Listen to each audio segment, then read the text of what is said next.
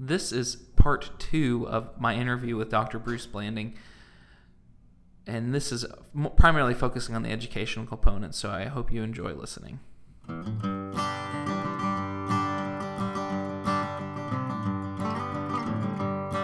Now, our credit courses, that's the transfer and the occupational, those two categories, we enroll a fall semester somewhere in the neighborhood of just under 5,000 students. That makes us the largest college in the area by far. There's nobody even close to us.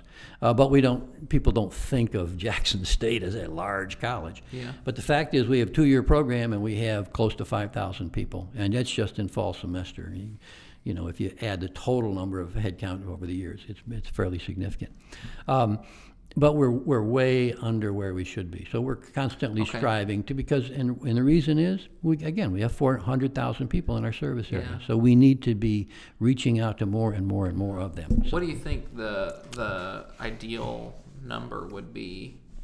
I mean, obviously 430,000, but what do you think your real capacity is? Let me say it a different way. The governor, Governor Haslam, has looked at our workforce, and remember that when you look at your workforce, so this is what makes or breaks the community, a region, a state, whatever it happens to be. It really affects industrial recruiting. If you have an effectively prepared workforce, then you are a player. If you don't, then you're not. It's not complicated. So what happens is we have a mega site over in Brownsville. Yeah, and Kyle Spurgeon talked about that on a previous podcast. So go back and listen to the Kyle Spurgeon podcast. And Kyle understands very well the significance of that facility. If in fact we were to land a large manufacturer like Nissan in Middle Tennessee, they're going to need a lot of workers. Like Volkswagen in Chattanooga, like Toyota up in Georgetown, Kentucky. You're going to see a transformation here that just will be mind-boggling. All right, but they're going to look at a decision to spend $1 billion to build a plant here. They're going to look at things like what's the tax structure, what are the utilities like, and I serve on the governing board for that thing, and we go through all these things on a regular basis. And they're going to look at all of those things. But when it comes down to actually making the final decision, what they're going to say is, can we get in here and make our product and make a profit? Absolutely. And that depends on the workforce. Yeah. So it's imperative on us as Tennesseans to make sure that we're ready and able to do that. Now, that's the big wow. It doesn't have to be the big wow. It can be an additional 200 at Kellogg. It can be 150 at Delta. It's any of these places. It all is the same thing, and it all has that kind of positive impact on our well-being in this region. So we are always trying to make sure that our workforce are prepared. We have, just to give you for example, Jackson State Community College has the only, in the state of Tennessee, cybersecurity program in the state. We work with the Secret Service and the FBI in our computer science program.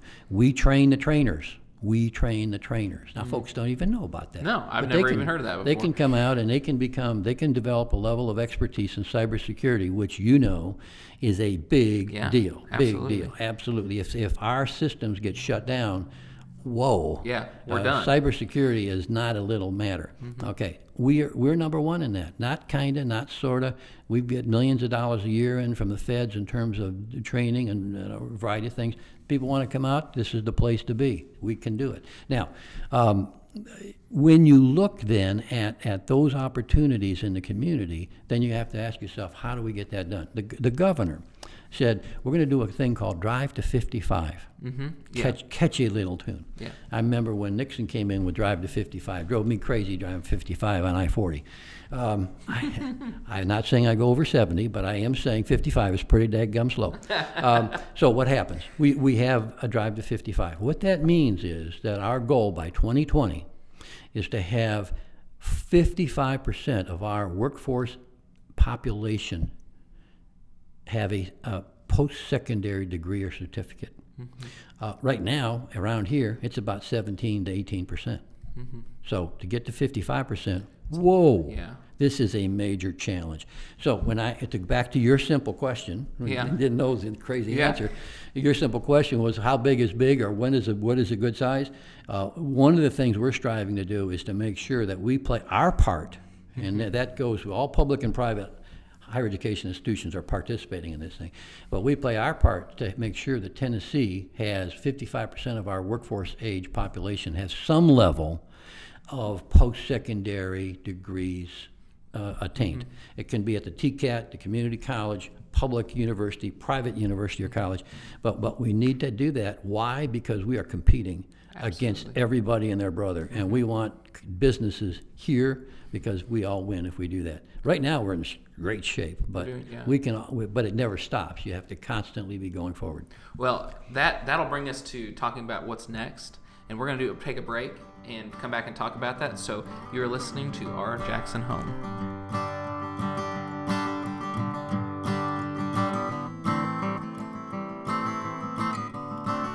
And we're back with Dr. Bruce Blanding, the president of Jackson State Community College, and we are talking about what's moving forward. You know, what we've kind of started talking about the Drive to 55 and things. One of the things that's helping that and pushing our state forward was somewhat of a controversial legislation with the Tennessee Promise, which I always saw as a really great thing. And I'm sure I would think you're in favor of it because it's should be bringing a lot of students. But can you talk about the Tennessee Promise and what it's going to do?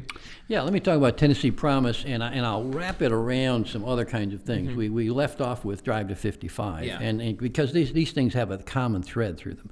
And the common thread is that we want to make sure that higher education in the state is being as effective as it can in terms of the interests of the state, for sure.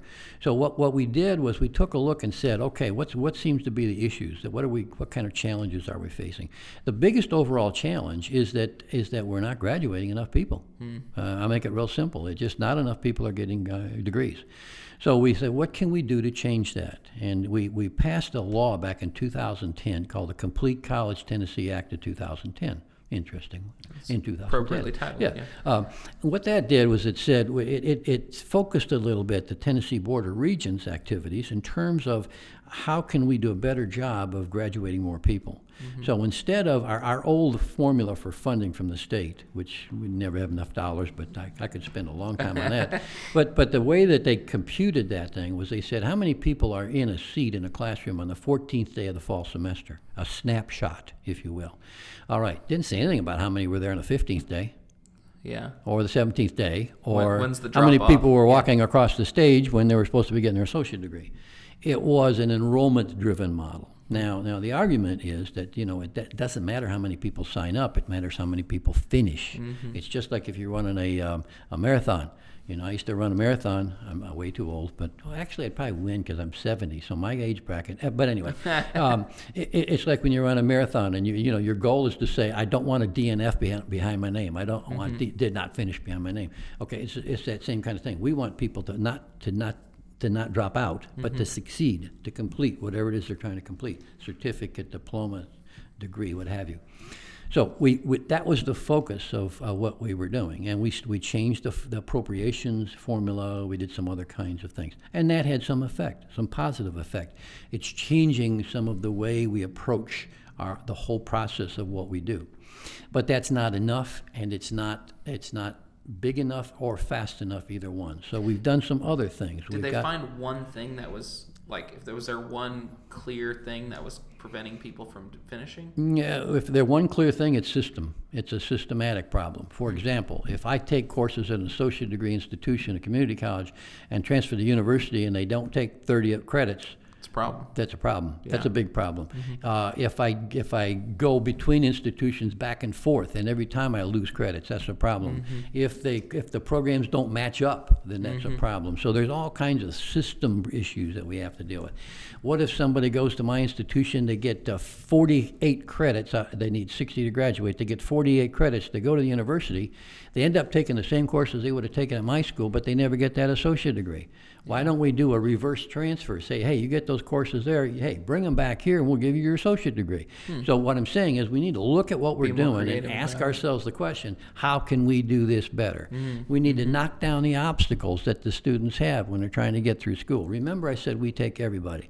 That means people have got an ACT of 12 or 13 or 14, which means they have to take a developmental class, a math class, an English class, whatever it happens to be.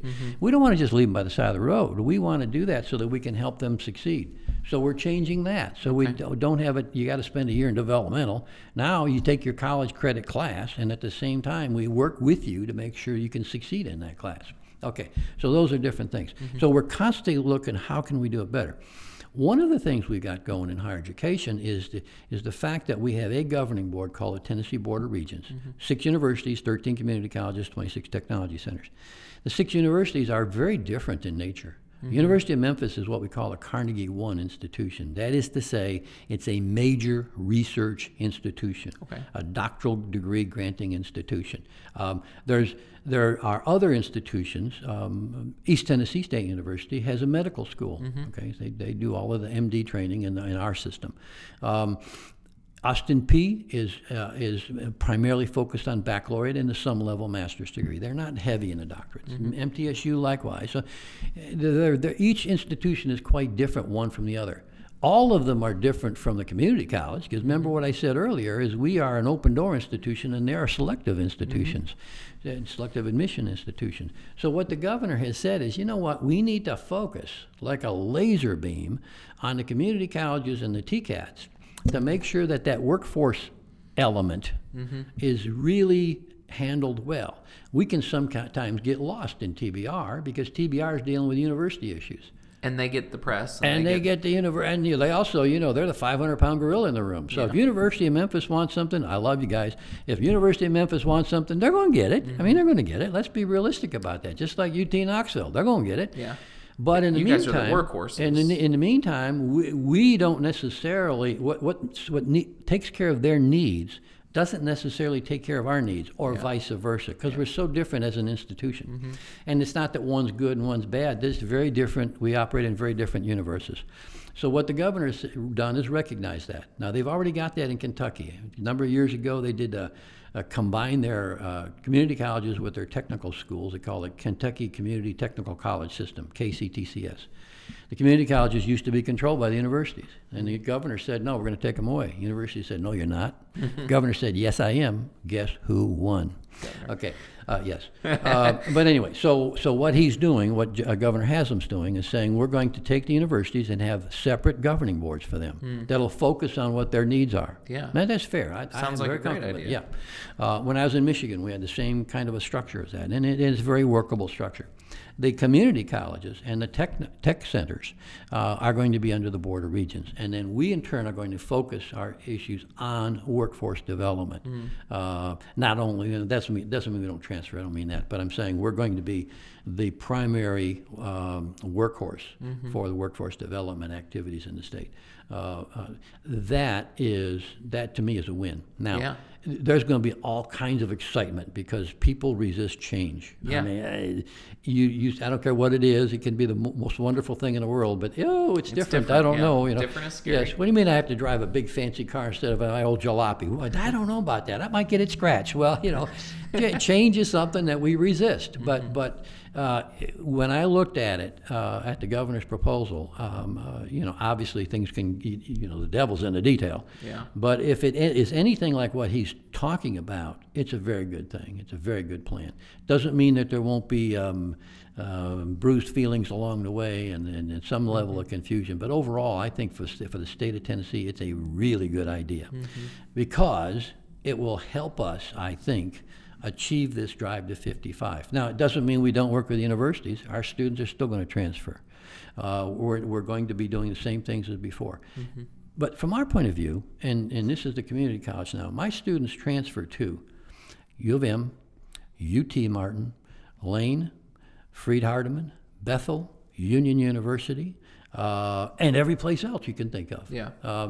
They tend to go to some of those more, but they go to any of them. And frankly, I'm happy wherever they go. We had some of our chemistry students last year were directly admitted into Union's pharmacy program.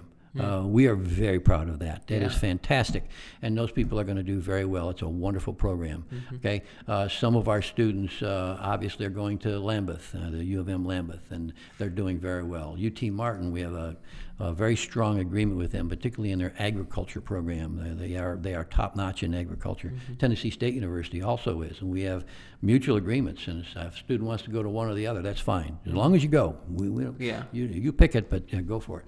But come to us first. Anyway, so those are the changes that are going on, and that's what's happening. And to my view, it's going to be beneficial. The other thing we're doing, and this is more back to home, and what we're doing here, and this is was through the good offices of the Chamber of Commerce. Kyle Spurgeon and his colleagues at the Chamber said, we have for a number of years had a plant managers group that meets on a regular basis and talks about common issues. A few years ago, those of us in higher education in West Tennessee tried to get that going with higher education, and then there were changes, and the Lambeth thing that happened, and all the other stuff that went on, and different CEOs left and came, kind of went by the boards. So they said, "What do you think about getting together and doing that?" We said, "Hey, that's fantastic." So we have a monthly meeting, of the chief executive officer of the TCAT, U of M Lambeth, Union, Lane, Jackson State. We get together every month and we talk about commonalities. And it's amazing how many things we've already come up with. Our staff are getting worn out, but we've come up with where we can work together for a better Jackson. It is a fantastic opportunity for us to collaborate. And here's the reason. When it comes to size of the institution or the number of students we're serving, we're so far behind in the level of education as to what I think we should be at, that every one of us could double in size, and we'd still be falling short of the mark. So I don't care if they go to Lane or Union or U of M Lambeth or TCAT, as long as they come to us. But the biggest part of that is that all of us can have dramatically more students, and it can be to the betterment of the areas, the communities we serve. In addition to that, some of those other schools have quite different missions. Union, a perfect example. They take people from all over the world, for crying out loud. I mean, they're very global in their recruiting of students. Lane is a very specifically oriented kind of an institution, historically black university, that is one of the oldest in the country in terms of what they do and the population they serve. We have similarities. Both Lane and Jackson State serve the least among us. Our students are poor. I mean, really poor. 70% of my students are on Pell, federal financial assistance. But we also have unique differences, each institution to the other. So when we look at ways we can cooperate, it's really remarkable. We just put together a program, a mentor program for sixth graders, and it's really phenomenal. We had our kickoff over at Union, and all of the CEOs were there, and our staff jumped on it like you couldn't believe. And of course, they did the work, but the fact is, we're starting this program, and the reason for the program is pretty simple. When these kids are sixth graders today, someday they're going to be in your high seats. School graduates. Yeah. We want them to realize the importance of higher education, and we'll find a way to help them get where they need to go to achieve their dream. And one of the ways that people are going to get there is the Tennessee Promise. That's correct. Could you talk about that a little bit and what role it's playing? Absolutely. Tennessee Promise was another idea that the Haslam administration came forward with. And the premise of Tennessee Promise is to take away this feeling that a student has in 6th, 7th, 8th, 9th grade that, my parents didn't go to college, I can't go to college, because none of us do. Jackson State Community College, our typical student is a first-generation college attender. That means nobody in their class went to college. It's not in their psyche, and they don't grow up thinking, I'm going to go to the University of. They grow up saying, that's for other folks to go to. Well, today you can't do that, because you need the skill set that you get at post-secondary education. And so that's why places like Jackson State are so valuable, because we serve those folks big time. Now, what Haslam did was he recognized that. And so he came up with Tennessee Promise. And Promise is pretty straightforward. It says, look, if you graduate from high school and you're doing okay in high school, and I don't mean rocket science okay, I mean just average okay, you can go to college. And you don't have to worry about it financially, because we'll pay for it. Yeah. And so anybody graduating from any high school in the 14 county service area that we have is going to be eligible for Tennessee Promise, right? I promise. Yeah. And that means that they can get the financial tuition taken care of. Now, the first thing they do is what we call a last dollar scholarship. So if you get full Pell, you're not going to need Tennessee Promise because full Pell is going to cover tuition, books, etc. If you get Hope Lottery, you might or might not need Tennessee Promise. It depends on how much you get and what your costs are. But what the state is saying is if you go to a TCAT or you go to a community college, we will ensure that you don't have a financial block or obstacle in terms of tuition. It's free. How do you beat that? I mean, you don't get any better than that. Are people, it's only been around for a little while now, has it started? It started this year. We're in our first year of it. And of course, the obvious question is, are we bursting at the seams? In our service area, we already had a last dollar scholarship activity going on. Okay. A guy by the name of Jim Ayers, an independent businessman from Parsons, Tennessee, great guy. Graduated from Riverside High School, went to U of M when it was MSU, way back when, and became a businessman here. Was very successful, and now he owns First Bank throughout this region. Mr. Ayers started the Ayers Foundation, and at Riverside High School, he went to those students and said, "You know what? You graduate, I'll make sure you can go to college." Okay, and he went in the junior high level, and he hired counselors to work in the schools and go to the students' homes and talk to the parents. Say, look, I know you didn't go to college. That's okay. Your kids can. Your kids can, and I'll make sure that they don't have to worry about paying for it. We'll get it done. Okay. Yeah. Now, they also are very aggressive in going out and finding sources of funds. But if there's no sources available, he writes a check. That happened at Riverside High School. Then he expanded it to Scotts Hill High School. Okay. Guy over in East Tennessee replicated that, and they called it what'd they call it? Knox of cheese or whatever. I forgot what their term was. A guy by the name of Randy Boyd, and who's now the Tennessee Commissioner Correct. of Economic Development. Yes, and also involved in that was a guy by the name of Bill Haslam. Okay. Okay, so they replicated Jim Ayers.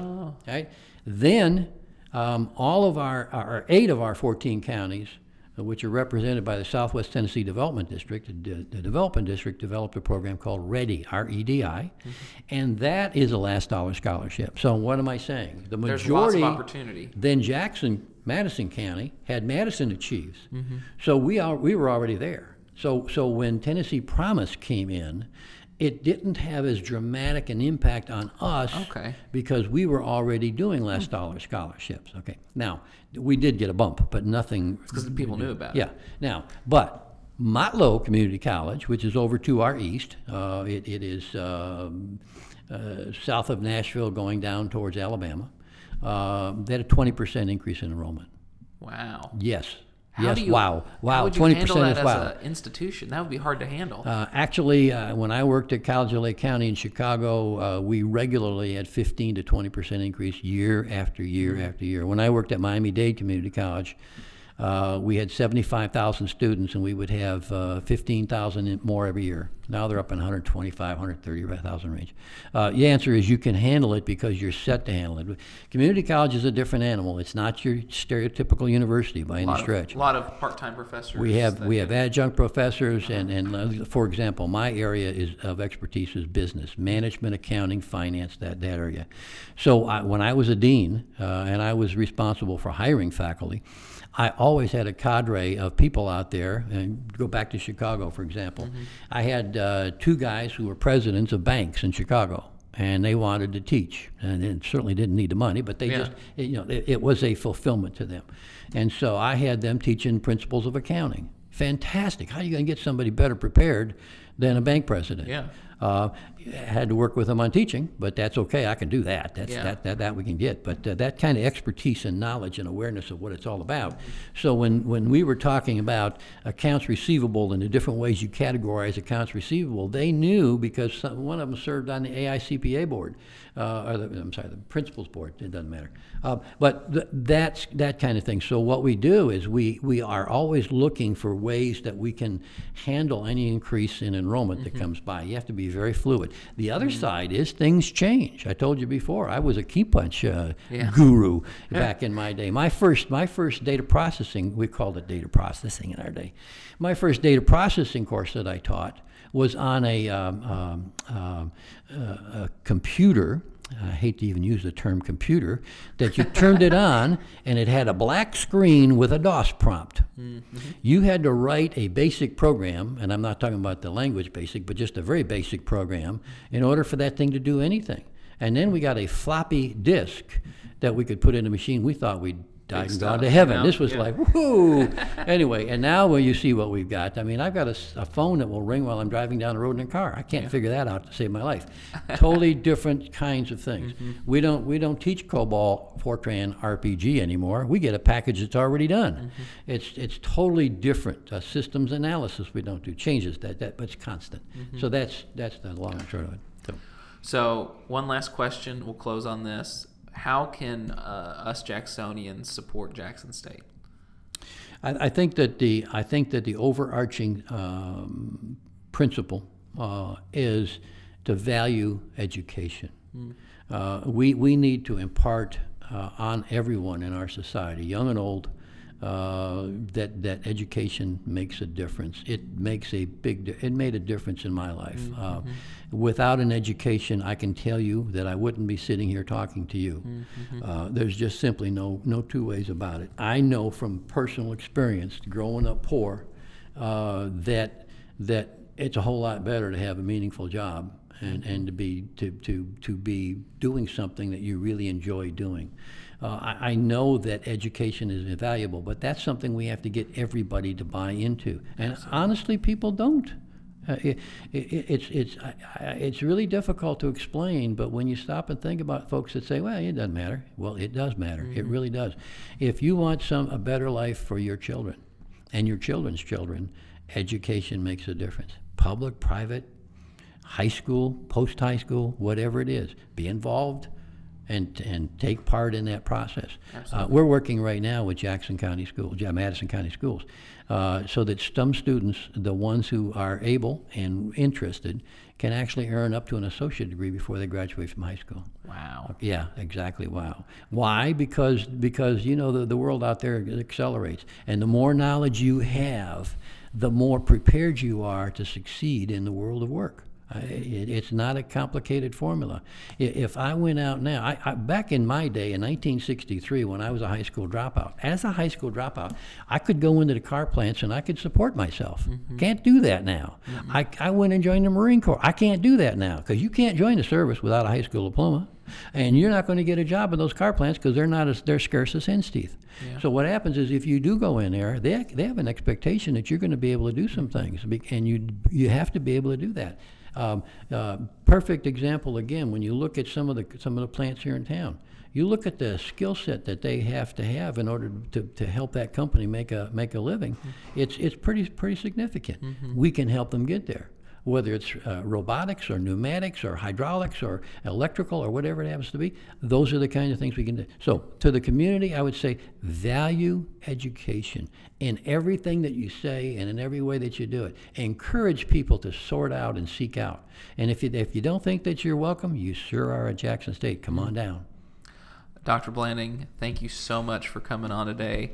And I would love to have all the education folks on one time. Oh, you couldn't handle it. We wouldn't stop talking. We'd have to get a few more mics, but it would be a lot of fun. So, thank you for coming on, and hopefully we've enlightened some people about the importance of Jackson State's role in our community. And thank you. We're proud to be Jacksonians, and we're really proud to serve Jackson. This is a fine community, and I got to tell you something. We have to stop every once in a while, take a breath, and realize how blessed we are. This is a fantastic place to live and work. Well, thank you for helping make Jackson a more amazing place and for choosing to call it home. So from our Jackson home to your front porch, this is the end of the podcast, and we'll see you soon.